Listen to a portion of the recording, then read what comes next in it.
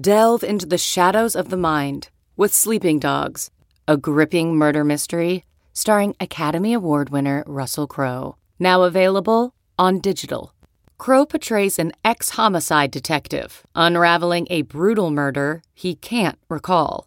Uncovering secrets from his past, he learns a chilling truth. It's best to let sleeping dogs lie. Visit sleepingdogsmovie.com/Wondery to watch Sleeping Dogs, now on digital. That's sleepingdogsmovie.com/Wondery. CarMax is putting peace of mind back in car shopping by putting you in the driver's seat to find a ride that's right for you. Because at CarMax, we believe you shouldn't just settle for a car. You should love your car. That's why every car we sell is CarMax certified quality, so you can be sure with upfront pricing that's the same for every customer. So don't settle. Find love at first drive and start shopping now at CarMax.com. CarMax, the way car buying should be. Yahoo Fantasy Football Forecast. It seems like you know ball the way you talk, so. Thank you. Someone clip that. I'm not playing in your league unless I can draft myself. Outside of football, I live a pretty boring life. With Matt Harmon. Last night at the bar we were at, I had some really bad queso. I've never had no bad queso, really. Because I know there's some guys that are like, oh, no, I'm sticking to my diet. Well, I'm going to plan. I'm going to plan to make sure that I can have a plate. It's Friday, December 9th, and that means it's time to preview a week that could get you into the playoffs or could end your fantasy football playoff dreams. And the great news is that we have two incredible folks to do that with today. The bad news is we have a bunch of teams that aren't going to be available to help you this week. But let's stick with the good news here. This is a positive show. Andy Behrens, welcome to the show, buddy. How you doing? I'm doing well. I feel like I've set some of the worst lineups that I've ever set this week because, again, week 14, and we got 6 teams on bye. It's outrageous. Absolute attack. It's terrible. I'm playing Quez Watkins in like 2 leagues. I don't even want to go down the list of bad players that I'm playing. I am very curious, actually, who is the most disgusting player that you're playing. Quez Watkins, pretty good. Pretty good one there. That's good stuff. The worst part, too, is that not only are players that we count on, like Justin Fields, Terry McLaurin, Christian Watson has emerged. Chris Olave's on bye this week. Jonathan Taylor, ever heard of him? He's on bye this week. Defenses like the Falcons and the Bears and the Packers run defense, like these are exploitable units that we'd love to throw a sleeper out there against, and they're not available. But a guy who is always available to us whenever we need to throw up the signal, the triple D signal, is Dalton Del Don. Dalton, what's going on, buddy? What's up, guys? Yeah, 6 buys, no Jimmy G, a real weak week of NFL. But I'm excited to be talking football with you guys, especially Andy Behrens. I don't think it's been a while, man. It's been a while, yeah. You've been talking in the back. We even completed a trade in the league together. Can you imagine? You always talk trash that I'm impossible, but we even executed one recently. The first trade that Dalton Del Don has completed in probably 15 years, 20 years, who knows? Epic. No, that's what was the trade? Oh man, League of Leagues, so it was a cross-sport trade. I don't even get into the weeds. Yeah, it's way too complicated. Yeah. And that's probably why it worked, right? Because it was so easy for That's exactly. But anyway, let's I did unload Mike Evans on Dalton. So. Oh, I know. Yeah, actually, I traded for your guy Harmon, and big Mike Evans washed. Guy. Yeah, man. Yeah. Oh man. All right, beautiful stuff. Not gone well. Yeah, no kidding. Beautiful stuff. All right. Enough fooling around. Let's get on to serious business here. We've got games to talk about. The people need their takes. First game up here. You know how we do this thing. Each guy gives 1 point about this game that you absolutely need to know, that they want to highlight. And then we end up talking about the whole damn game anyways. Let's get it started here with Eagles, 7-point favorites at the New York Giants. Andy, Jalen Hurts, been pretty unbelievable lately.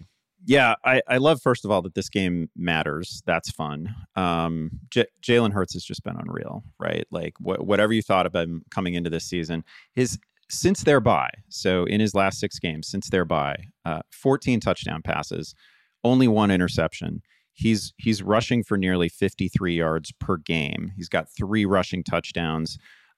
Every week, 20 plus fantasy points. So he has been, the ceiling is like nearly 40 fantasy points, right? And the floor right now is like 20. It's it's just an ideal situation, fantasy-wise. He gets an exploitable defense here. I mean, you don't even care. Like, he's arrived at the point where you don't even care what the matchup is.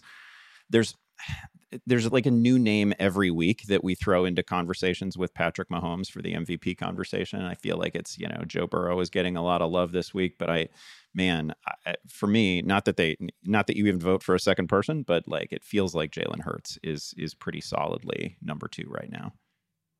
Jalen Hurts has been so good that I feel like he could end up kind of messing up. Like, I don't like when voters do this, but the MVP voting could be so close between Patrick Mahomes and Jalen Hurts that they eschew all these like great wide receivers like Tyreek Hill and Justin Jefferson that are having these big seasons, and they're just like, all right, just give offensive player of the year to Jalen Hurts, which is kind of BS because MVP is like a QB only award at this point. So we should just only make them eligible for that. Very unfair attack to, I guess running backs, but definitely to wide receivers as well. But yeah, Jalen Hurts has been that good. Dalton and I had a big conversation about how these two guys, Jalen Hurts and AJ Brown, have brought out the best in each other. Andy, gut check me right now. Like, Jalen Hurts coming up on a contract discussion too with him. I feel like he's going to moonwalk into being like a $45 million a year dude at this point. As soon as you said contract, that's the number that popped in my head. Not that I'm like an expert in what these guys are going to get paid. They should all get paid. But 45 is probably the number, right? Has to be. He's the offense. You've built an offense that is Jalen Hurts. He's kind of inseparable from this whole thing. So that's probably the number. That's wild.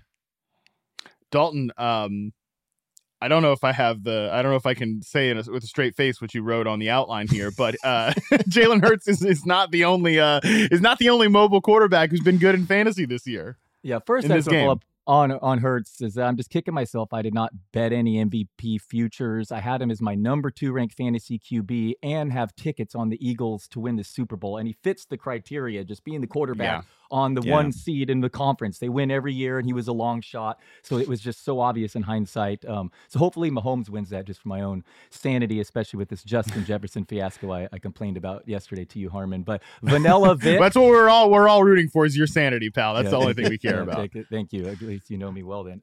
Vanilla Vic is what Saquon Barkley referred to as Daniel Jones, who's on pace for the 14th most rushing yards by a quarterback in NFL history. Last week, he had the 5th most yards after contact among all players. Josh Jacobs and Pollard were directly in front of him. Nick Chubb was behind him. So a good real-life runner and really helpful in fantasy terms, despite just arguably the worst weapons around him.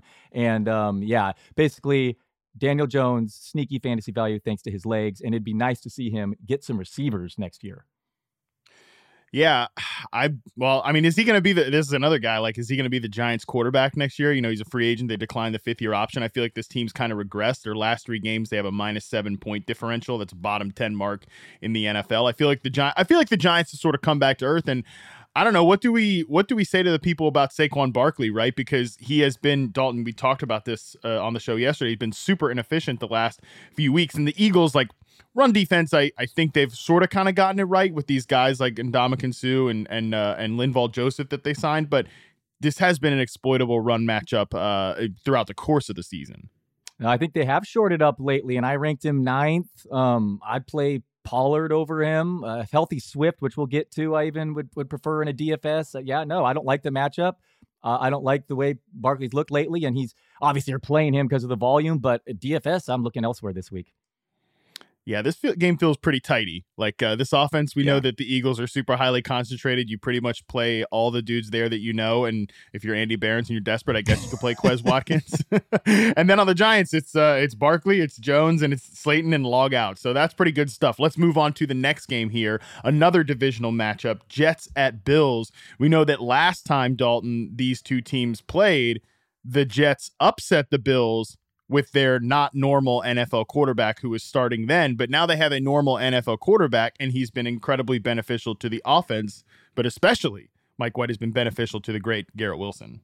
Yeah, I just love him. I can't say enough about the rookie. I ranked him just sickly aggressively this week. I think number 6. I would treat him as a top 3 or at worst 5 dynasty receiver right now. His numbers and yards per route run with Flacco and White throwing to him. I know you don't love that stat, Harmon, but it's like it's matched only by all pros. So just take away the Zach Wilson and look at what he's doing as a rookie and just watch the film. I mean, this guy's he's sick. He's special. He's awesome. What more can you say? I didn't want to use the he is him all in capital because that's a little bit overused right now. But Garrett Wilson is the dude. I mean, he's whatever. I'm going to be so overdrafting this guy next year. It's going to be silly.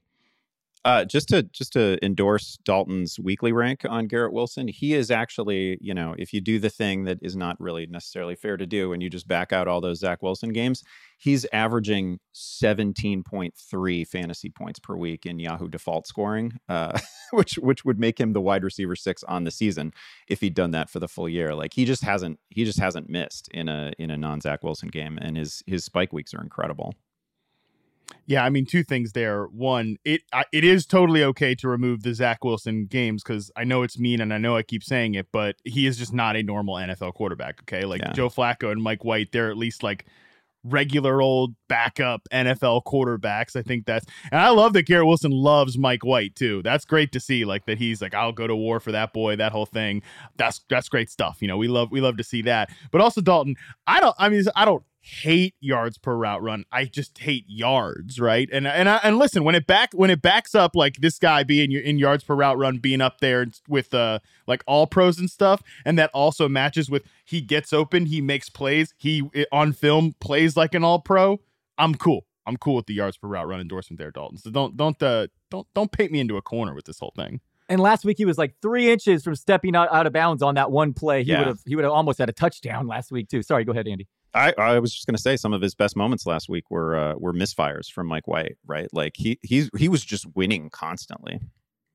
He's an absurd player, and like I think he's a great route runner and a great separator right now without actually being like an elite technician, which almost gives you more hope that sort of like I think Odell Beckham in his prime was always like was a great technician, but he was incredibly explosive and always open as a rookie without really knowing those like veteran NFL nuance type deals.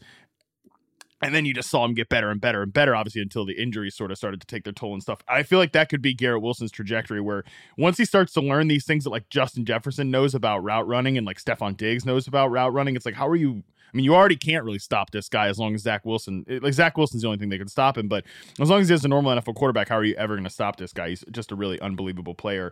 Andy, let's talk about the other team in this game. They're 10-point favorites, by the way, the Bills are at home, which is pretty, I don't want to say it's outrageous, but it is aggressive considering the Jets defense is awesome and they have a good team and they've already beat this team this year. It is a big number. I will point out that Buffalo is averaging 7.4 yards per play at home, and I'm not your home road splits guy. Like that's Dalton, but that is a crazy number. Like number 2 in the NFL, they're first in the NFL in home yards per play. Number 2 is like 6.1 or 6.2. That is a normal, really good number. 7 is stupid. Like that's just outrageous. So they've been great at home for whatever that's worth, and they've got home games coming up in their next 2, and then they've got the Bears, right? So like it's a pretty friendly schedule. I think probably the most interesting thing on the Buffalo side, because this is another one of those teams where we kind of know who to start and what to expect. But the backfield has taken a turn, right? Like James Cook just played 43% of the snaps, essentially splitting snaps with Devin Singletary, who also had a good week, mostly because he scored a touchdown. But and it worked for Cook. 20 touches, 105 scrimmage yards. He was a wildly popular fantasy ad this week. He was already a recommended stash for fantasy managers, and I'm interested to see where this goes. I don't exactly know where this is going to go. I can't, who knows if they're going to have like a bunch of games where they lean on the running game. If they do, then there's a real path for Cook to start seeing. And I just didn't think he'd be the sort of player who was going to routinely get like 12 plus touches each week. If he is in Buffalo's offense, that's not a guy you can sit. Just from a player comparison standpoint, James Cook kind of reminds me of like a smaller Dalvin Cook. Do any of you guys see that? No, actually, I don't see it at all. Terrible joke. I'm so sorry, but I had to do it. I'm in on. Yeah, that was rough. I'm in on James Cook. Great stuff there. What about the Jets backfield though, boys? Because Michael Carter apparently is back. He's going to play, but Robert Saleh also says that Zonovan Bam Knight is not, quote, not going anywhere. What? Andy, you're a veteran of the game. What does that mean? No, I trust that. I imagine that we're going to see a split like we were going to get, a couple of weeks ago in that Bears game, right? Like, it was clear that they intended for Zonovan Knight to have a huge role, and I imagine it's going to look just like that, right? Like, and that's a game that Carter checked out of, and so it was the emergence of Zonovan Knight. But he was obviously going to see 12 to 15 touches in that thing, almost all of them carries, I would assume. Like, he's sort of that early down guy that you would pair with Michael Carter. So I think Carter is startable in a flexy sort of way. But I think Knight, especially with the performance last week, really, we talked about this on the pickups pod. Thought he kind of consolidated power in that backfield, and he is very likely to see, whatever the number is, 14 to 18 touches, something like that. That feels pretty bankable.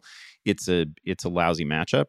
Again, they're a 10-point dog. That Vegas is not expecting the run to necessarily be in play for that team. I'm also like, I know that the under the hood numbers are really good for Zonovan Knight, and I think some of that is related to who they've played. He's forcing a bunch of missed tackles, but like, he's not stylistically, he's not like the missed tackle guy. He's not the guy who wins with like crazy elusiveness. He earned the nickname Bam because he wants to hit you. Like, that's right. That's how he's finishing runs. And it's great. It's awesome to watch, right? Like, he runs into a guy at the end of every play and he gains 2 yards out of it. And it's fun. But I've heard some discussion about Zonovan Knight that I think is getting a little out over the skis a bit. Yeah, how both backfields get divvied up is key in this game. The Cook, I'm ranking Cook ahead of Singletary. And what does Saleh mean when he says Bam will keep the role? Does it mean the feature role or just a role there? And this week, the Jets are going to be passing more than usual. And one other quick note, the Jets, their pass rate over expectation has dramatically changed with and without Zach Wilson as well. And obviously game script here will dictate passing too. So absolutely the touches and how they're divvied up in both of these backfields will be key to pay attention to. Yeah, absolutely. I do feel like you can play both these backs. I also think, look, that you got to take small victories when you end up hyping a second-year receiver who gets in fights with his team, like I've done for 2 straight years here. But it was good to see Elijah Moore run a route on 75% of the dropbacks, right up there with Corey Davis for third on the team. Davis is dealing with an illness right now. It feels like the entire NFL is sick right now. Everybody's on the injury report with an illness, which sounds like humankind, right? Like, we're all. I'm going to talk about a TikTok here, which is embarrassing, but I did laugh the other day. I saw a TikTok that was like, "Welcome to adulthood and welcome to a concept called always a little bit sick." It's like, what's that? Oh, well, in fall and winter, if you're over the age of 30 or you're over the age of 25, you're pretty much just always sick. And yeah, that sounds like the entire NFL injury report at this point. So, I mean, Corey Davis probably ends up playing, but I still think Elijah Moore, nice little victory there for him to at least, get back in the box a little bit. And I think if you're desperate in a shootout type situation here, I think this game is going to be high scoring. I think you can, play him in a bye week emergency type of situation. Let's move on to the next game here. Vikings at Lions, 52-point over under. The Lions are 2-point favorites. Dalton, Jared Goff, your guy, biggest Jared Goff bro I know here, Dalton Del Don. You guys are riding high there in the Jared Goff fan club, especially with the Lions as 2-point favorites. Yeah, I don't know if Andy was mocking me with his split thing, but boy, it's a perfect game to follow that because the Lions and Goff are just massive in these splits. The Lions the Bills are averaging more points per game than the Lions at home, where Goff is 17 touchdowns compared to just 2 on the road. Only Patrick Mahomes is averaging more touchdown passes this year than Jared Goff is when playing in Detroit. Good matchup this week. Only the Cowboys have a higher implied team total than the Lions. I really like DeAndre Swift too. I'll let Andy talk more on him, but he showed limited with his ankle injury. So, I mean, I ranked him super high, like my 6th back, and was going to use him in DFS, but now who knows his availability. But I love him in this matchup, and with him finally, back to playing, out snapping Jamal Williams last week. Yeah, I think like Dalton hit on one of the big discussion topics in this thing, and that's like DeAndre Swift being back. And he's right. Like we obviously need the practice reports to look a little bit more encouraging. But he just played 39 snaps, handled 18 touches. So highest total since opening week when he was great. And in the same game, Jamal Williams saw his lowest snap share of the season. He still scored. He always scores. They lean on him inside the 5 and whatnot. So like Jamal Williams is still a startable player, but perhaps no longer in line for it's not a given that he's going to see 15 touches anymore. It's a great sign if you've been like, I don't know, is DeAndre Swift the kind of player that is like, he's gonna really blow up for you when you're in the consolation bracket? Like maybe he hasn't really been particularly useful to us all season, but great sign from him last week. Yes, 6 touchdowns on fewer than 100 touches this year, 6.5 yards per carry in Detroit. Jamal Williams has 10 touchdowns inside the 2 this year. It's just crazy. I think Swift could be that guy, but it requires him to be healthy. I mean, they have an awesome offensive line, Jameson Williams in this passing attack. I mean, it's really a really interesting setup. It's the Coors Field of football, is the games in Detroit, but we need him to be healthy. Yeah. Yeah, and Justin Jackson's still kicking around with 15 snaps last week. Didn't get super involved, but man, it is like I think they like Justin Jackson enough to the point that if they want to take it easy on DeAndre Swift in those like passing game, change of pace situations where I think they kind of clearly value him, and then they obviously love Jamal Williams as a grinder. There is still a little bit of risk there, but we have talked about this defense, this Vikings group, as you want to attack this unit, man, because it's so exploitable. So I do feel pretty good. Practice reports obviously notwithstanding, I feel relatively good about the whole DeAndre Swift thing. And yeah, I'm interested to see about Jameson Williams, and is he going to get more involved out there? He was used as a punt gunner in his debut a little bit, which by the way is not crazy because he was an incredible punt gunner at Alabama and like whatever. But just want to see if he gets more involved. I don't think he's similar to. It's not the same because he's actually on a team, but like I never felt like Odell Beckham was going to make a big fantasy impact this year. He's clearly not going to make a big fantasy impact this year. And I don't think Jameson Williams is a guy that's going to make a big impact this year, but just want to see more of him to know what the future will look like with him and how he will complement Amon-Ra St. Brown, who has just been, so unbelievable this year, which is great to see. Vikings though. Who Andy? Talk to me. We want to talk about all these Lions stuff. The Vikings are a good team, man. They got guys we care about in fantasy. Yeah, well, it's just a super simple team for fantasy purposes, right? You're never going to sit Jefferson. You're never going to sit Kirk Cousins in a week like this, in a matchup that isn't, it's not. Like the Vikings defense is actually as pliable and as user friendly as the Lions defense for sure, but it's a decent enough matchup. He's probably a top 10 guy. Certainly with 6 teams out and multiple injuries at quarterback, you're like Kirk Cousins is going to start in every league. So it's just a pretty easy team for fantasy purposes. Hawkinson is still rolling. It's a nightmare position, so there's just not a lot of confusion there. No, not really. Thielen, I think you can play in a week where there's all these dudes on buys as well. It is worth remembering that Justin Jefferson had his worst game of the season against these Detroit Lions, but Jeff Okudah on the injury report with an illness. They did a lot, obviously, to take away Justin Jefferson, which then opened things up for other players, and like the Vikings won the game. So Justin Jefferson even said after the game, like, I don't care, right? Like, we won the game, 14 yards, whatever, it doesn't matter. So just worth remembering that. Like you said, you're not going to not play Justin Jefferson, but maybe that helps you break some ties in like DFS or whatever. But at the same time, if he goes up and rolls up this defense for 100 yards and 2 touchdowns or something, you would be 0% surprised. Yep. Next game up here, another divisional matchup. Love the divisional matchups this late in the year. Jaguars at Titans. We actually have a lot to talk about here, Andy, because we got into a big discussion about Derrick Henry in the pre-show little chat here. Yeah, I just think it's one of the biggest questions in fantasy right now is the health of Derrick Henry.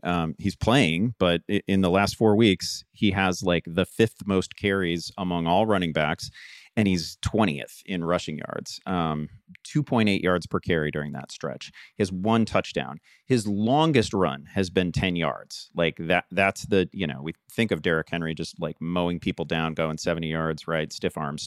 None of that has happened in a month. And he's had some respectable matchups too, right? Like matchups that we thought he was really going to be able to exploit.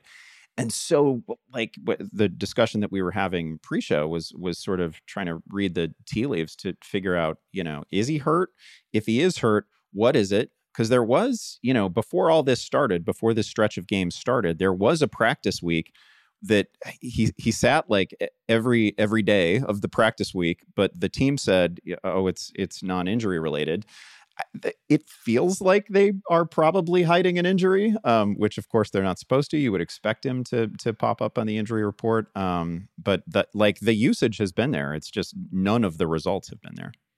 I'm looking at the week 14 injury report. He is on the injury report, but again, it says limited participation in practice, not injury related, which couple things here.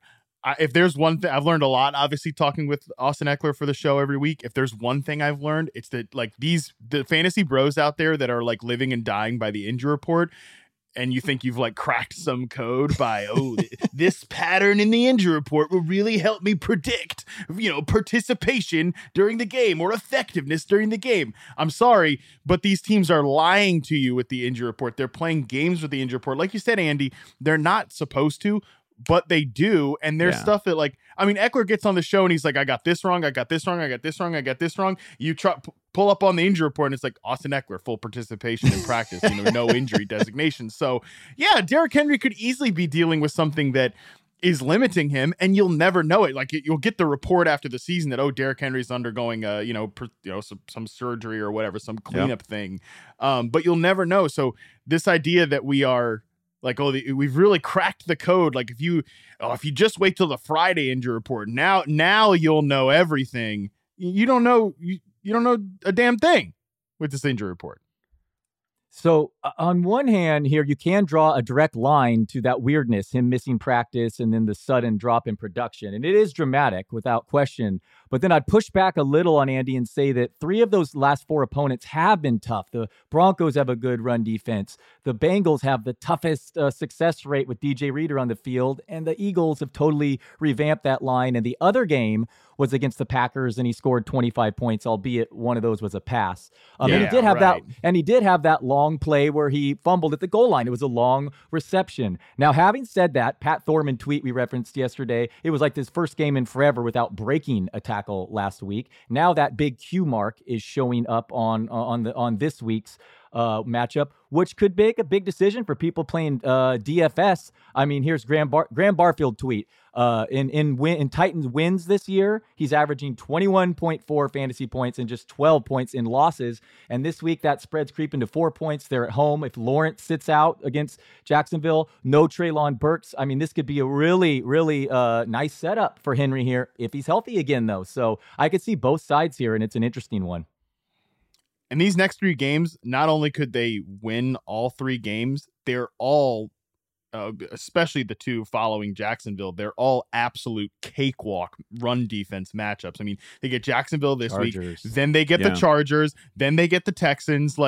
This, we always, when he first popped up on the fantasy scene, it was like Derrick Henry was D. Henber, right? Or it was December D. Henber, the whole thing. Like, this is his month. This should be his month. The 11th, the 18th, the 24th, Christmas Eve should be his big party, just dropping an absolute hammer on the damn Texans. But again, I come back to the injury report thing, and this might just there might be something going on that we just don't know about. And guys, I feel silly having this whole big discussion about it, because at one point, in some sense, I know I told you this yesterday, Dalton, but Andy, somebody asked me in my Discord, is it time to panic on Derrick Henry? I'm like, I don't know what panicking is gonna I don't know what good end panicking is gonna do you, because you're still playing Derrick Henry, and there's no trade deadline, right, coming up. You must be absolutely spoiled at running back if you can sit there and say, this matchup against the Chargers, I'm going to go ahead and sit Derrick Henry next week. So good luck with that. But I don't know. It's just worth talking about to manage managing expectations for daily fantasy, for any prop betting stuff.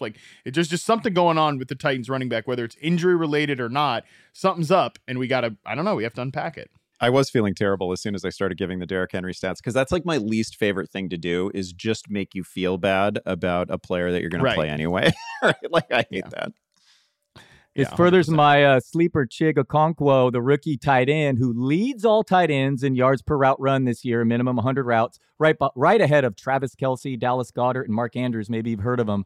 78% route participation after Burks left last week. So especially if Henry's hurt, we're looking at this guy getting unleashed. So I really like him as a sleeper. But I hear you, Andy. But it's more of like a DFS conversation because yes, and are we ranking Henry 1? Are we ranking him 7th on our Fantasy Pros ranks? That's really what's going on here. But man, I hope he is healthy because NFL is always a much more fun league when Big Dog is running amok.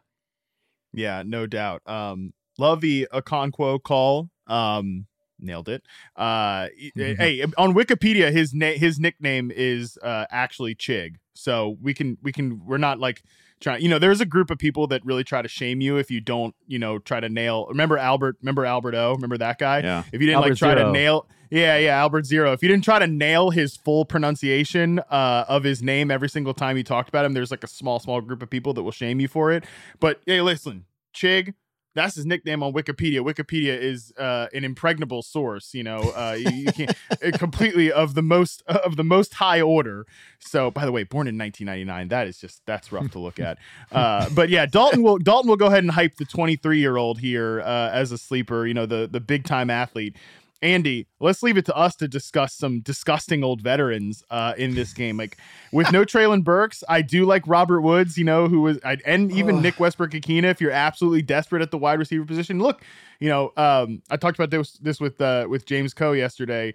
Michael Pittman, Terry McLaurin, Chris Olave, all those dudes are out. That sounds like a list of guys like I love, right? Like I got some teams with a lot of those guys on there. So I might be in the Robert Woods situation. I might be in the Zay Jones and Marvin Jones situation because the Titans, they're top 5 in explosive passing plays allowed. So this does feel like a game. If Trevor Lawrence goes and it gets like mildly interesting, there are some sleeper wide receivers that can help you get through this hideous bye week. Yeah, Zay Jones and Marvin Jones are probably more interesting to me, but it hinges, of course, on Trevor Lawrence. What a relief to see Trevor Lawrence come back into that game last week, by the way, because that sure felt in the moment like it was going to be a rest of season injury. So I'm glad he's like ambulatory. I'm glad he's a possibility. I don't even want to think about this offense without him though. You don't want to think CJ Beathard, isn't that I was going to say what? Yeah, I know exactly. Yeah. I have a notion of CJ Beathard that I just don't want to see disturbed by any actual on-field play. You like the idea of him more than the actual ability. Okay. All right. I mean, who among us doesn't have at least like 4 or 5 players in the NFL that we like the idea of better than actually what happens on the field? All right, next game up here, again, another divisional contest. Browns at Bengals. Bengals are 5.5-point favorites. Dalton, I think the biggest fantasy football question in this game is if Joe Mixon gets back out there, how much work is Samaje Perine going to get? Because, dude, I feel like watching the games, he's earned more run in this backfield because he's played so well.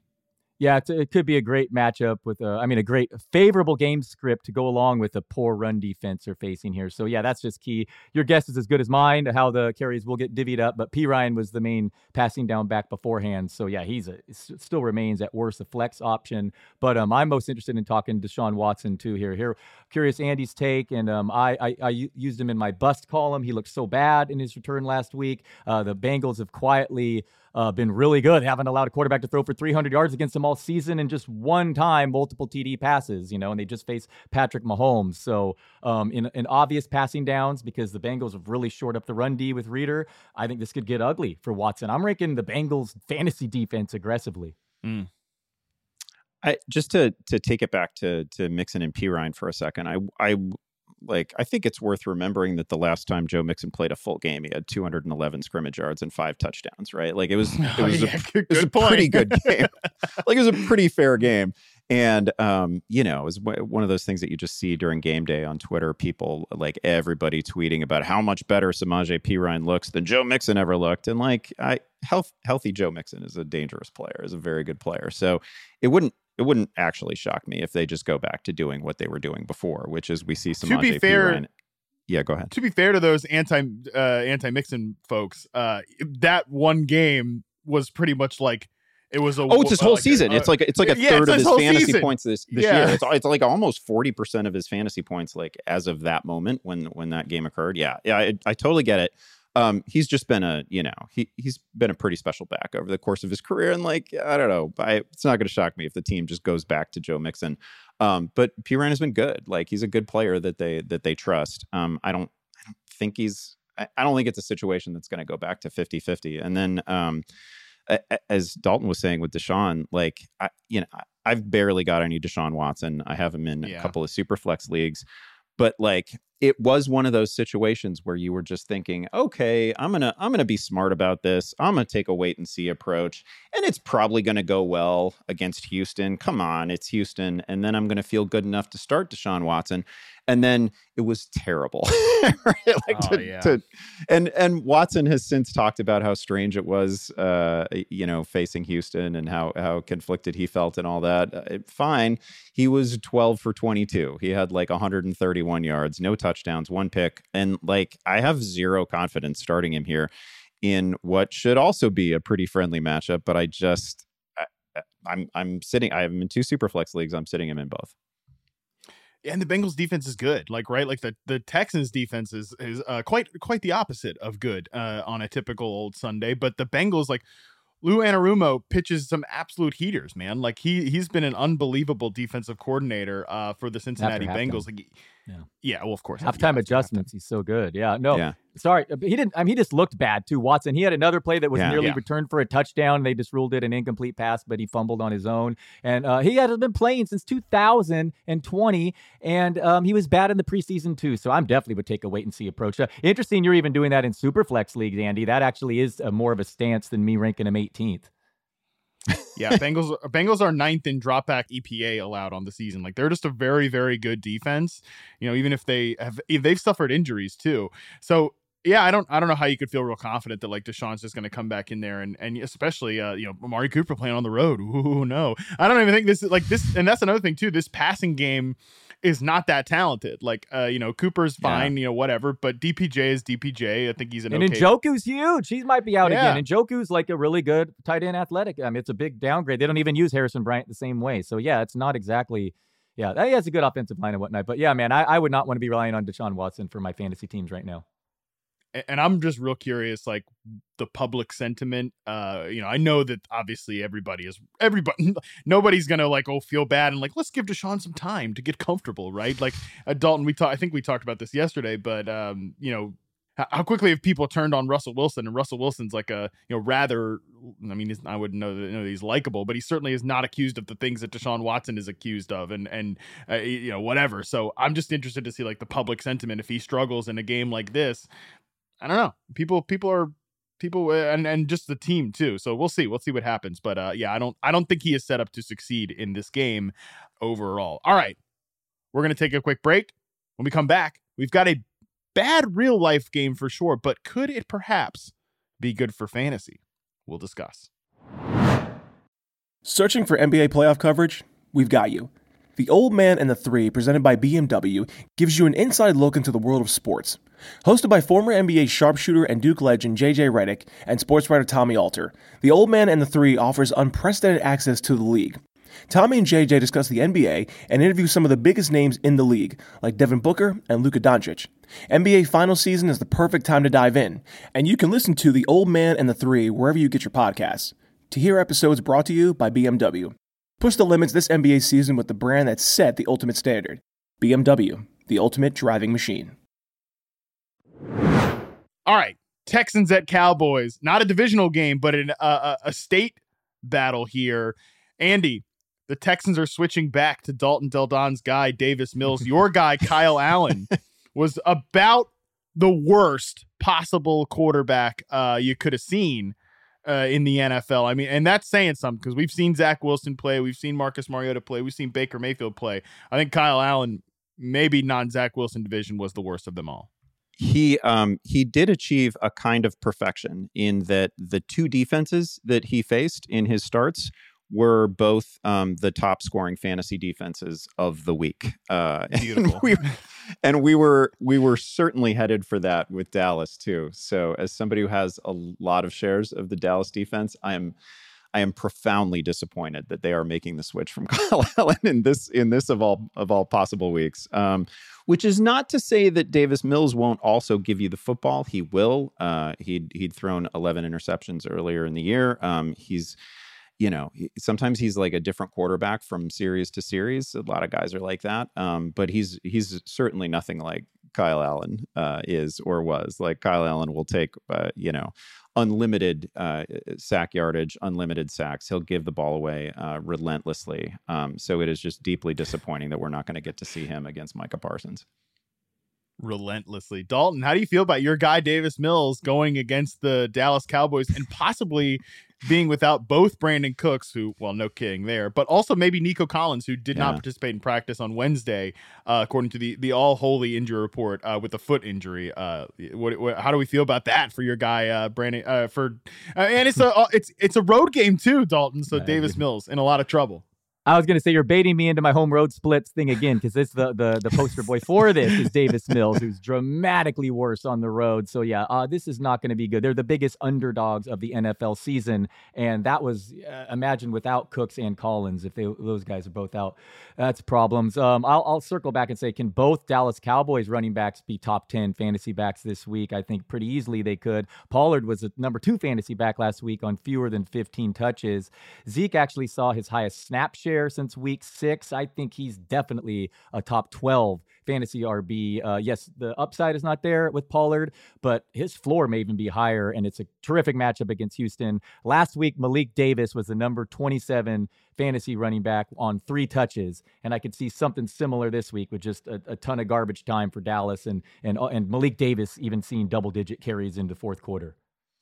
That's the name I was going to throw out there. I can totally, and we get ourselves into all kinds of trouble in fantasy where we try to project game script. And game script. Okay, I totally agree. This is one of the rare. Sorry, Andy, to cut you off. I meant to say that. You'd be tricky to predicting game script, but a 17.5 point spread with Davis Mills involved, I feel a little bit more comfortable. But sorry, no, but I agree. Deep league, Malik Davis is a guy who could see 12 to 14 carries in this thing. That is totally in play.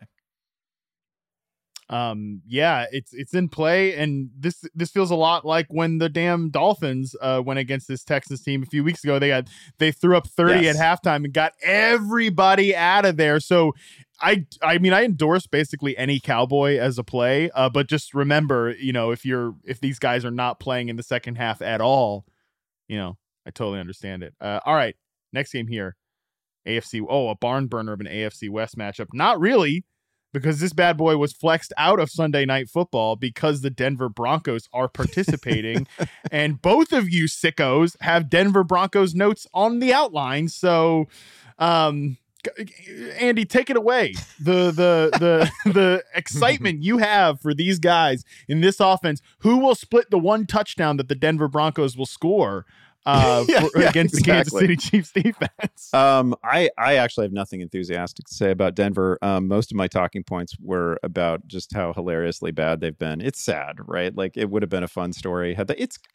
It's fun in its own way that they're this outrageously bad, but they are averaging a league worst 13.8 points per game. That is hard to do. We don't see it very often. They average 6.9 yards per pass attempt. They have only passed for 8 touchdowns on the season. So yeah, it's always in play that you won't get a passing touchdown from this offense, and that maybe Latavius Murray is the guy who might plunge into the end zone. I don't know. You can't project them for more than 1 touchdown. It's painful. Dalton mentioned Greg Dulcich earlier, and like Dulcich is probably the lone element of the offense that I feel okay about, but that's more an indictment of his position than it is a full endorsement of Dulcich. He's Nathaniel Hackett actually talked about this week. He's last week he functionally was a wide receiver. They're just making him a wide receiver now because things are so bad. Don't say that. Cut that, John. Cut that out of producer John Lord podcast. Cut that out of the show. We don't discuss this nonsense about tight ends actually being wide receivers. Like, I can't allow that propaganda into the air. No, but seriously, yeah, he was basically like a big stretch tight end in college. So it's no surprise he's been playing that role, Andy. Yeah. So like if Dalton has him tight end 3, that is totally in play. He's going to get a ton of targets. They're probably not going to finish with, he's probably not going to find his way to the end zone. Maybe this could be good for Jerry Jeudy if Cortland Sutton is out. It sure seems like Cortland Sutton's going to be out, but like, come on, we're talking about how they divvy up, 175 passing yards. Yeah. Jerry Jeudy, Dalton, your guy. Go for it. Yeah. First of all, I was down on Dulcich a couple weeks ago. I thought he would have benefited from a couple of busted coverages, but now, he is really going to benefit now from no Sutton and a banged up Jeudy and being treated like a wide receiver. So in a matchup where they're clearly going to be playing from behind, that's why I have him as a top 3 tight end. But let's talk Jerry Jeudy, who's definitely getting buzz this week, a possible DFS play because he has these great numbers against man coverage. No Cortland Sutton. He was targeted like crazy per route last week. But this Scott Barrett tweet should change everything. This year versus the cover 1, he's getting 7.3 yards per route run versus all else 0.7. And Kansas City runs the cover 1 at the 8th lowest rate. So you're just kind of playing with man coverage definitions there when looking at what his success has been. So the fact that he's still missing practice this week with a limited ankle and that revelation maybe gives pause and all the more Dulcich week for that. But any thoughts on that, Harmon, who knows more about coverages than someone like myself? Yeah, well, that's typically what Russ has been successful at throwing throughout the course of his career. Like, it's no surprise that Jeudy has like these outrageous splits against man coverage versus zone coverage because his quarterback is outrageously bad at deciphering zone coverage. But like, if you ask Russ to just drop back and sling it against like a single high defense, like cover 1 would be, then yeah, you can definitely get that going. And look, like Jeudy, I don't think I've dogged on Jeudy as kind of an overrated route runner, but the one thing I think he's more of like a splash, big play, deep threat type of guy. And I think that is why you see those like splits against just single coverage, man coverage, like on the outside in a cover 1 situation. He can win those routes. So yeah, it's just that's not really the way Kansas City operates as a team. And I don't know. I think their defense is pretty hit or miss, Kansas City. So like, I get why Jeudy would be getting some buzz. But yeah, that's probably my answer as to like the whole cover 1 thing. And they're vulnerable to the slot, I believe, which you can play. But I think, I guess my main point was it's interesting when you look at not all man is created equal. 100%. Yeah. They may play a lot of man coverage, but they're not playing specifically cover 1 their opponent this week very much at all. So it's just worth noting. Yes, there's a big, obviously I know I trade a lot in the, man coverage, zone coverage type stuff, but yeah, they're obviously from a situational perspective, there are differences. So when you see these extreme splits like that, and they are a perfect sort of match there, Jeudy and Russell Wilson, to have these like outrageous yards per route run versus man coverage stuff because of their 2 strengths. But yeah, all coverage is not created equal. And a lot of it is about like, is the middle of the field open? Is it closed? And then we know that Russell Wilson really struggles with any sort of middle of the field stuff. So there's a lot that goes into it that we sort of simplify sometimes, and obviously I'm guilty of this as well. But yeah, when you really dive into it, there's a ton that you could talk about there. That's some pretty good stuff, by the way, about the Denver Broncos. That's the most like in depth anybody's discussed Denver, I think, in probably like a month.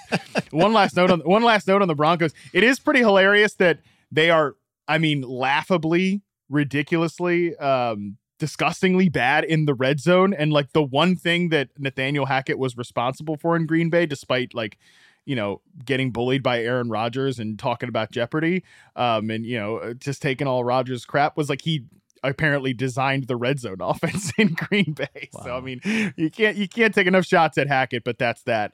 Where are we sitting on Russ's touchdown passes versus bathroom updep? I haven't seen that. Is he still behind? He's 8-12, right? Didn't you just say have 8 touchdown passes? Okay. Andy. Yep, 8. Yeah, so he's not on pace. Basically, to put it that way. Should we talk about the Chiefs in this game? I'll just note that the Chiefs defense actually gets Denver twice down the stretch, right? It's this week, and then it's title week. It's week 17 as well. So that seems pretty friendly. If you placed a claim for them this week, you're probably feeling pretty good because not only do they have Denver twice, they've got Houston as well. So it's a pretty good sequence for the Chiefs defense. Their offense is they maybe get Tony back in this one. That's kind of fun. So, and they're probably a week away from getting Hardman back. So they're almost fully operational again. Yeah, I think Pacheco's firmly in the circle of trust. But just Andy, I do got to ask you before we move on. give me something about Juju here, because you and I are big. I'm not a Juju bro, but I have him on a lot of fantasy teams. So how are we feeling? I know you were a big Juju guy coming into this year, just like I was too. But how are we feeling about this? I'm glad he's seemingly healthy. He took a big shot last week too, and took himself out of the game for a little while. He's been quiet, obviously, since returning. I now have him a little bit lower, I think, than at the start of the season. The start of the season, I was parking him right around like wide receiver 20. And that was a bad idea for a while until he finally popped, and then he had a string of good games. And now I've got him, even in a week like this, so many players out, I've got him just outside the top 24.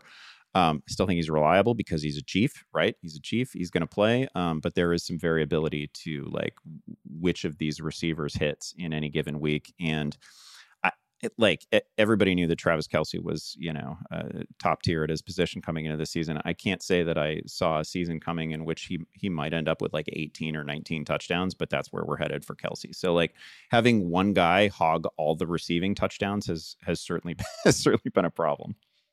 For what it's worth, the Broncos absolutely shut down outside receivers, but they've allowed the 7th most fantasy points to the slot over the last month. Juju only runs like 44% of his routes there, though. It's not like crazy, but I just noted that in my sit-start column because I was having a hard time to write about the Chiefs. What do you do with that? But I think Juju's matchups is kind of sneakily favorable this week.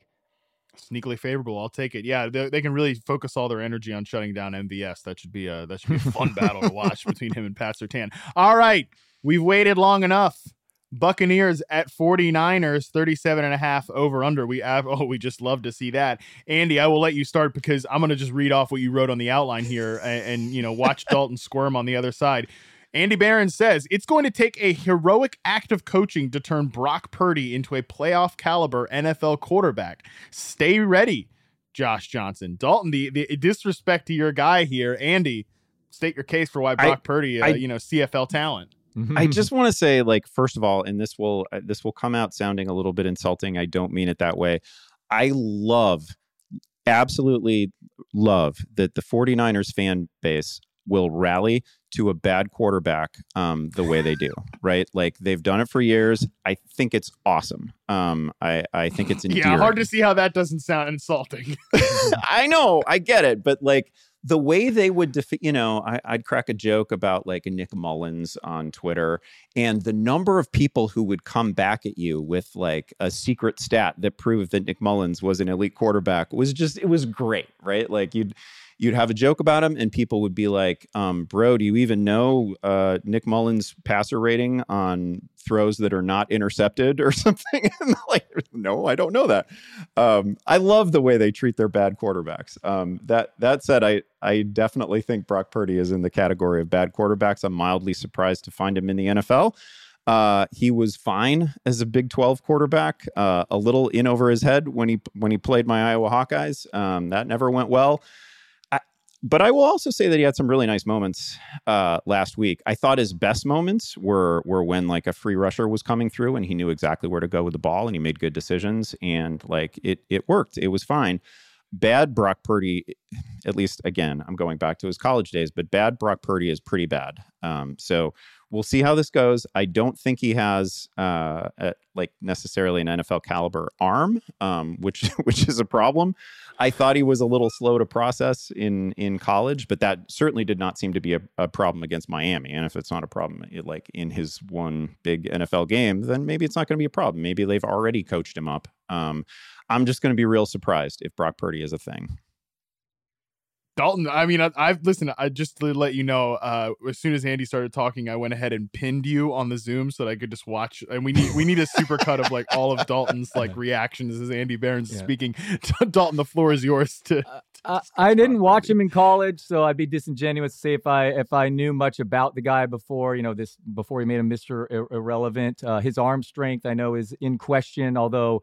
I read it was 1 mile per hour faster than Jalen Hurts at the combine. So apparently he can still be effective at the NFL level. I do know the locker room is all in on BCB. The Niners just absolutely love him. It's not just the fan base. And I guess my best counter to you is Do you know right now, Andy Behrens, that the Niners are 9 or 10-1 to win the Super Bowl in Vegas? They're the 5th most favored team, ahead of the Bengals, the Vikings, the Dolphins, the Bucks. So, I mean, Trey Lance returning is because G. Vegas knows that Josh Johnson is going to be quarterbacking this team, Dalton. Yeah, all right, okay. It's a loaded roster. We got BCB, who could absolutely be a reasonable facsimile of Jimmy Garoppolo and work underneath the field. And I don't see why he can't be. Nick Mullins, 2nd most passing yards in NFL history over his first 16 Boom, there it is. Whoa.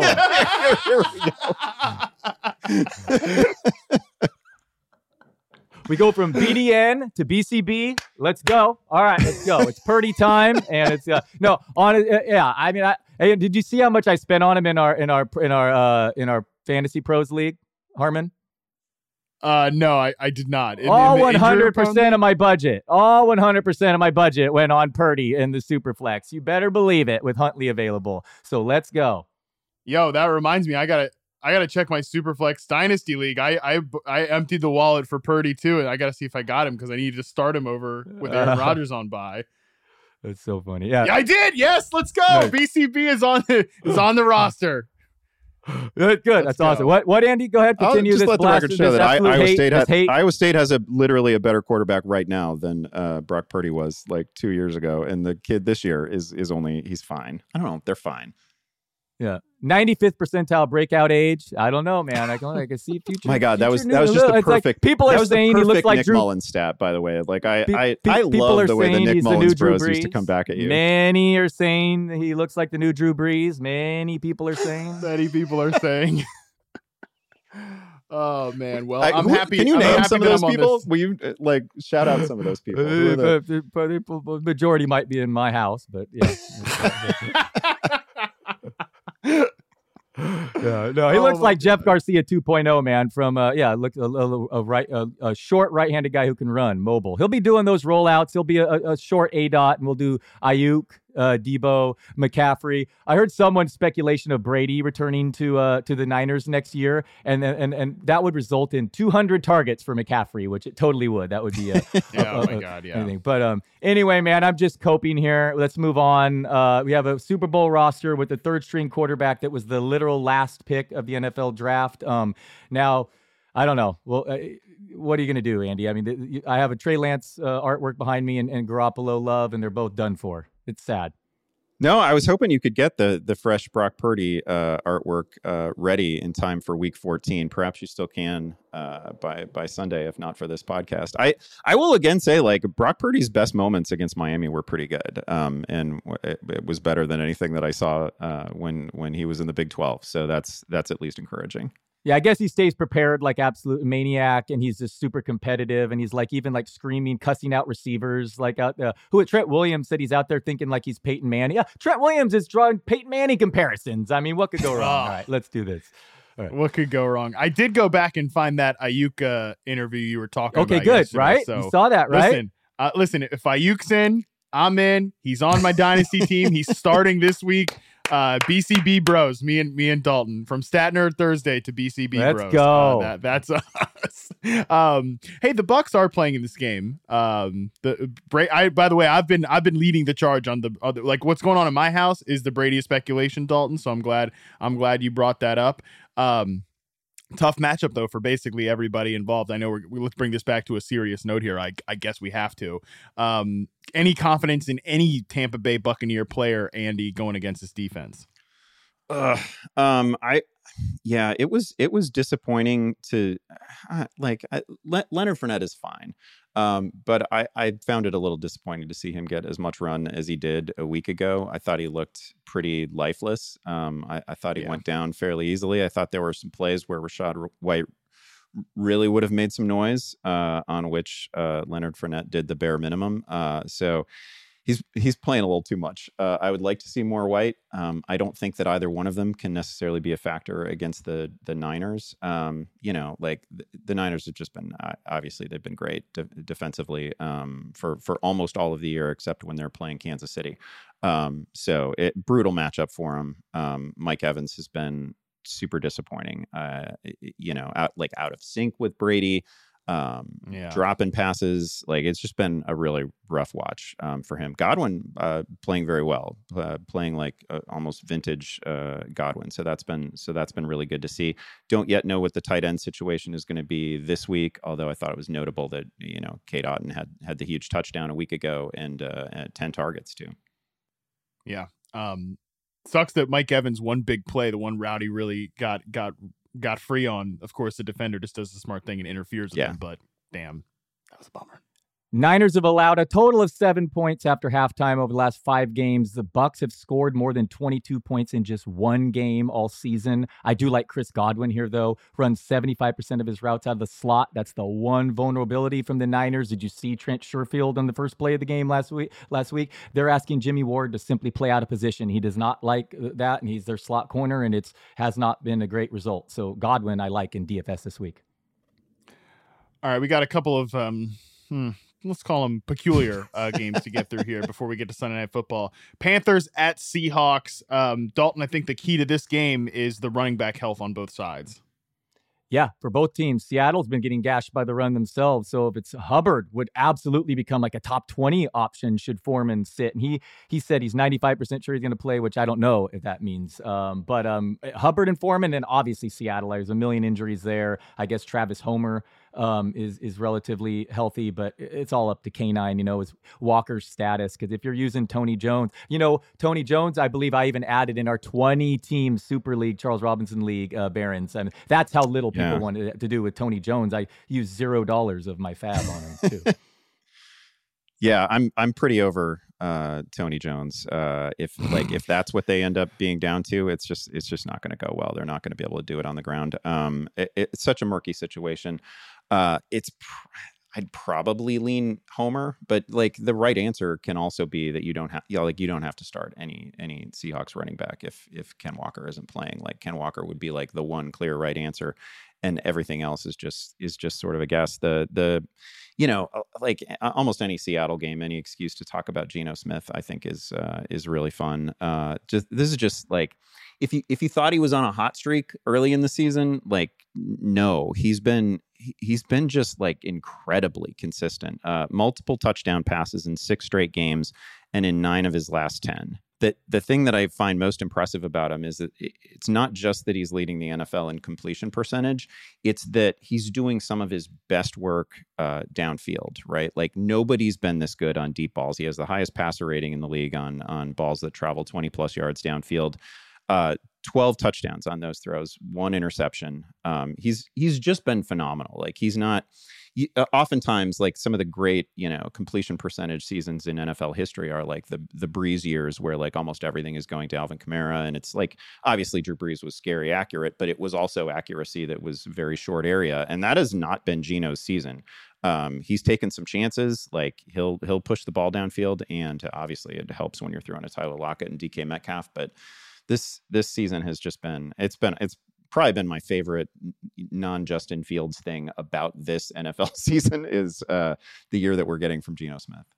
Geno's improved his YPA every month this season, and over the last 4 weeks, the Seahawks have the second highest pass rate over expectation behind only the Dolphins. I mean, it's wild stuff. Ben McAdoo, offensive coordinator for the Carolina Panthers, was talking to the press, and he's like, "I'm a big Geno guy. Like, remember when he was the one that went out to start Geno Smith over Eli Manning? So it's nice to see those two guys get their reunion in this game." Speaking of the Panthers offense, Seattle 5th in terms of explosive plays allowed. If you're in need of, obviously we talked about the running backs there, but a lot of that also comes from the passing game as well. I think DJ Moore's fine in this game. Sam Darnold, they got him a lot of screen passes last week, but we talked about Dalton. But even Terrace Marshall, like as an outside receiver, if you're desperate for bye week help, I think he's been pretty good as an outside receiver there. Next game up, another Division 1, Ravens at Steelers. Steelers are 2.5-point favorites.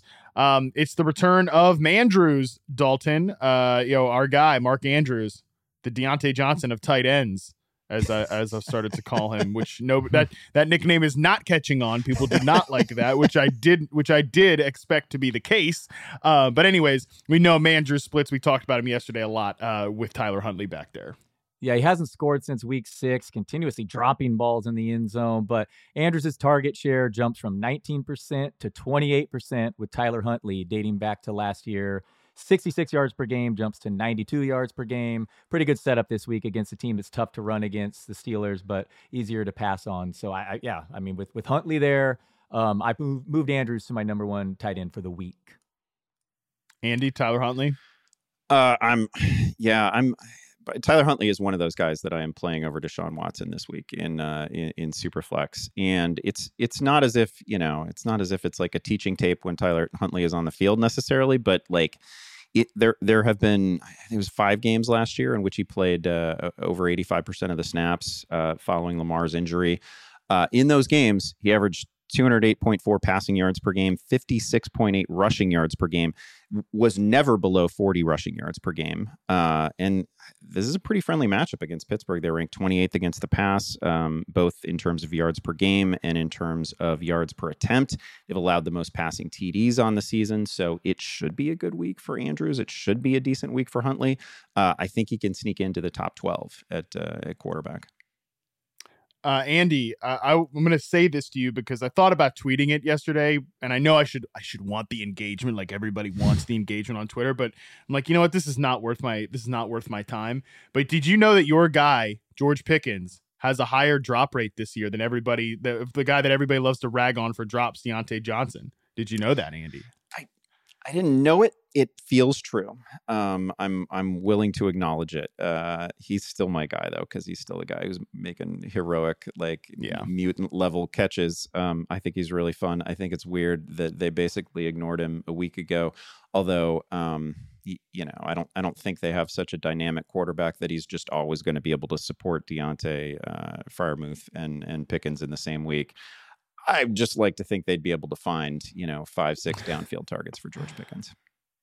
Yeah, it's a hilariously unserious offense. And one of the reasons I didn't want to tweet that is because I'm not actually trying to be out here defending Deontay Johnson, who is like the most, I like the player. I think he's very good. I think he's a great route runner, but he has got to be the most egregiously mistake-prone player at the wide receiver position. You're also not the guy who's out there like counting drops either.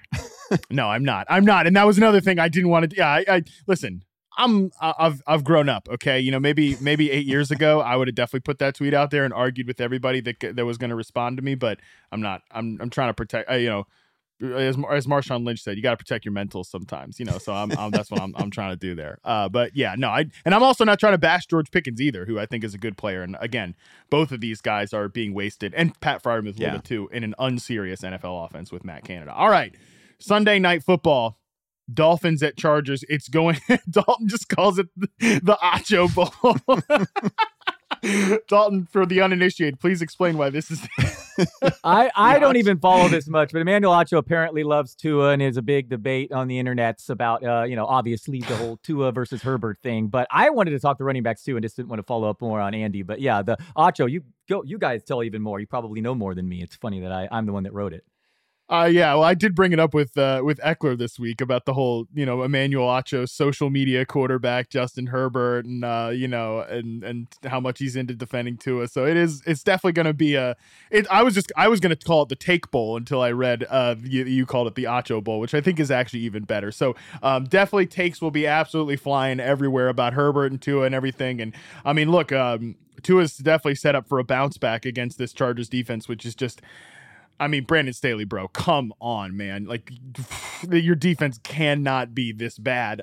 There's a lot to talk about with Brandon Staley. We won't have to get into that. But what we do know is that the defense stinks. And Andy, theoretically, we should be able to trust Jeff Wilson in this matchup, but not a great rollout last week. Yeah, one thing that I'm glad we can all agree on is that we definitely cannot allow Tua and Justin Herbert to each be great in their own way, right? We need to have a clear winner and a clear loser there. I enjoy that. I have this weekly hit that I do in Miami, and man, we have to have a Herbert Tua discussion every week. And I have in 2 years, I haven't had new ammunition to bring to it, right? It's like such a tired thing to talk about, and yet there are corners of the internet that will never ever give it up. To your question about Jeff Wilson, this is obviously this is a blow up spot. against the Chargers. Super friendly run defense, has been all year. Jeff Wilson is coming off, in part of the issue last week is that they just simply gave up on running against San Francisco. They were having no success doing it. Wilson, outside of that, had a poor game. Like, he was falling down. It was just an ugly scene for Jeff Wilson. Raheem Mostert played a little more. That was rough to see. Wilson, in the end, played only 17 snaps against the Niners, which can't be what he was looking for in a little bit of a revenge game for him. Again, outsnapped, outtouched by Mostert. But like, somebody's going to blow up here against the Chargers. I still have a little bit of faith in Wilson, but it's certainly shaken because we're sort of back to not knowing exactly if he's the one or if he's the 1A or if he's just simply the number 2 now. It's a little bit unclear after last week. Yeah, I mean, this looks like a matchup that Raheem Mostert could go absolutely crazy. Like, it's one of the type of run defenses too that, they're so soft up front. I know they have injuries, but they're soft. They play soft, and like Mostert, I think could really rip this thing up. But at the same time, Andy, the pass game, I mean, Tua could really bounce back great in this spot too, with the way that Staley theoretically wants to play defense. Like, Tyreek Hill and Jalen Waddle are just going to slaughter that secondary in zone coverage. I mean, you would imagine, like, it should be a pretty tough scene. Like, this is definitely going to be the take bowl. And on the other side of it, man, I mean, obviously, Austin, we talked a lot about the Chargers a little bit, but like, man, the receivers are such a problem there. I know Keenan Allen's back, but he doesn't look back. Let's just put it that way. And, Josh Palmer's Josh Palmer, like in the DeAndre Carter thing, like it's a tough scene in the Chargers offense. I will say that Allen barely came off the field a week ago. Like, whether he looks fully back or not, they are using him as if he is fully functional and absolutely back. Yeah, he'll make a few plays a game. Like, I think he's still good, but I'm just saying, like, he doesn't look 100% like old Keenan Allen, which is just tough considering how badly they need receiver help. I like both Jeff Wilson and Mostert in this game. It was weird last week. They just had 8 total rush attempts against the Niners. I know there's a risk of a hot hand approach, but this matchup is the highest total of the week. Tua and Waddle are both banged up, both tackles too. So I could see Miami flipping the script and going really run heavy with Mostert and Wilson against the Chargers defense that ranks 30th against the run in DVOA. They're allowing the NFL high 5.4 yards per carry, 4th most points to opposing backs. And then quickly, conversely, I know we joked about tight ends fantasy points allowed. Adjusting for opponent, the Dolphins have been absolutely, arguably the worst this year. And with those injuries and the Chargers receivers, I think Gerald Everett, Parham, I believe, is his return is designated. But assuming Everett's the guy there, really like him in this matchup too, because it's going to be a high-scoring game. The Chargers have the highest pace in neutral situations in the league this year, so could be fun. I think a good game for the Miami running backs, and Everett is a sneaky tight end play. Give me the under on 51.5. I know it has a high total, but I don't think the Chargers are capable of putting up points with the way their offensive line is and the way the lack of separation with the wide receivers. And I think that Miami leans on the run, and I think they'd be right to do so because of the offensive line concerns there. So I feel like this game goes under the total here. All right, last game up. Oh boy, what a banger. Patriots at Cardinals. Andy, I love to just have like Kyler Murray not having a great time lately. Oh, he's so salty with everybody, with Patrick Peterson, with ex-teammates, with current teammates, the coaching staff he's got. He's not having any fun. He also has not passed for more than 200 yards in a game since the end of October. And what I wrote in the show outline is that I would just love to ignore the Arizona Cardinals as a franchise altogether. They are the absence of fun. This game is supposed to be fun, and they are having none of it. That is a good point. Hey, the one thing that might make Kyler Murray feel pretty decent is that the Titans set a precedent that you can give somebody an extension and fire them in the same calendar year.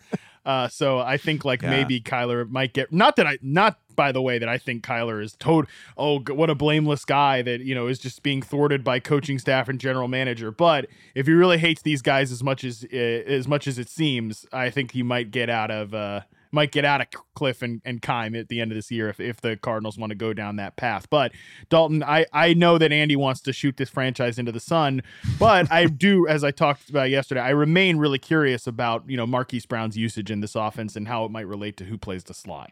Yeah, absolutely. That is my key question: is who is going to play the slot if Greg Dortch returns? I'll just add that Kyler. Maybe I'm falling for a false narrative, but Belichick defenses do tend to struggle against running quarterbacks. Maybe Murray's hamstring injury is healthier following the bye. He finally has Hopkins and Brown together. Unfortunately, it doesn't look like McBride is really ready to contribute. But if they get the slot guy Dortch and Brown and Hopkins on the outside, again healthier and at home, maybe Murray does start putting up a little better numbers. But yeah, it's been disappointing so far. But he does have those receivers back now. This offense should not be as unfun as it is. Like DeAndre Hopkins, I think is still a superstar wide receiver. I like Marquise Brown a lot. Like they're always really just, after that one more wide receiver is what's going to fix this team. One more wide receiver. Let's make sure we trade for Robbie Anderson at the middle of the year. But yeah, this offense shouldn't be that unfun. It makes sense that the Patriots are unfun. It makes sense that neither one of you guys wanted to talk about them. It's basically Ramondre Stevenson, maybe Jacoby Myers, and mostly log out. Whatever. I will say that Arizona, I was going to say this year, but really my entire career as a fantasy analyst has been generous to tight ends. So tight ends, I was going to go that route too, Henry. Yeah. Jonnu Smith was invisible last week. Yeah, I agree, Andy. Well, I'm in such a bad spot at my BCB dynasty team. I think I've mentioned this on the show that I have to start with a straight face. Have to start Jonnu Smith this week because Kyle Pitts is out, Hayden Hurst is out, and Taysom Hill is on a bye. So I'm hoping. Listen, one catch, I don't care. One catch, one big play, I'll take it. At the Henry quietly led all New England pass catchers in snaps and targets last week. Jonnu has 2 targets total over the last 2 weeks, but of course now he'll probably blow up for you after saying that. But yeah, it is a good matchup against Arizona. They've been vulnerable against tight ends for years. Well, Dalton, I love you. You're great. Love you on the show. But if you cause that reverse jinx, I will. I'll let you. You can have the dinner. You can have the lunch. Okay, like we'll cancel the Gabe Davis, Mike Evans bet. We'll double it. We'll make it 2 lunches. I don't care. So you come through for me on that. Anything one. I can do for my BCB, bro. All right. Well, on that note, that is going to do it for us. Shout out to you guys. A great show today. Had a lot of fun. That is going to do it, as I said. But for some great tweets, make sure you're following at Andy Behrens. For his 1 annual heater, make sure you're following at Dalton Del Don. And of course, you can follow me to see which tweets I do let loose. And, when I'm like, you know what? I'm just going to keep that one in the drafts, which I do quite a bit. You can follow me on Twitter at MattHarmon_BYB. While you're there, do yourself a favor and follow at Yahoo Fantasy as well. Scott Pianowski will be back with me on Monday morning to recap this week 14 of games. Until then, we're out.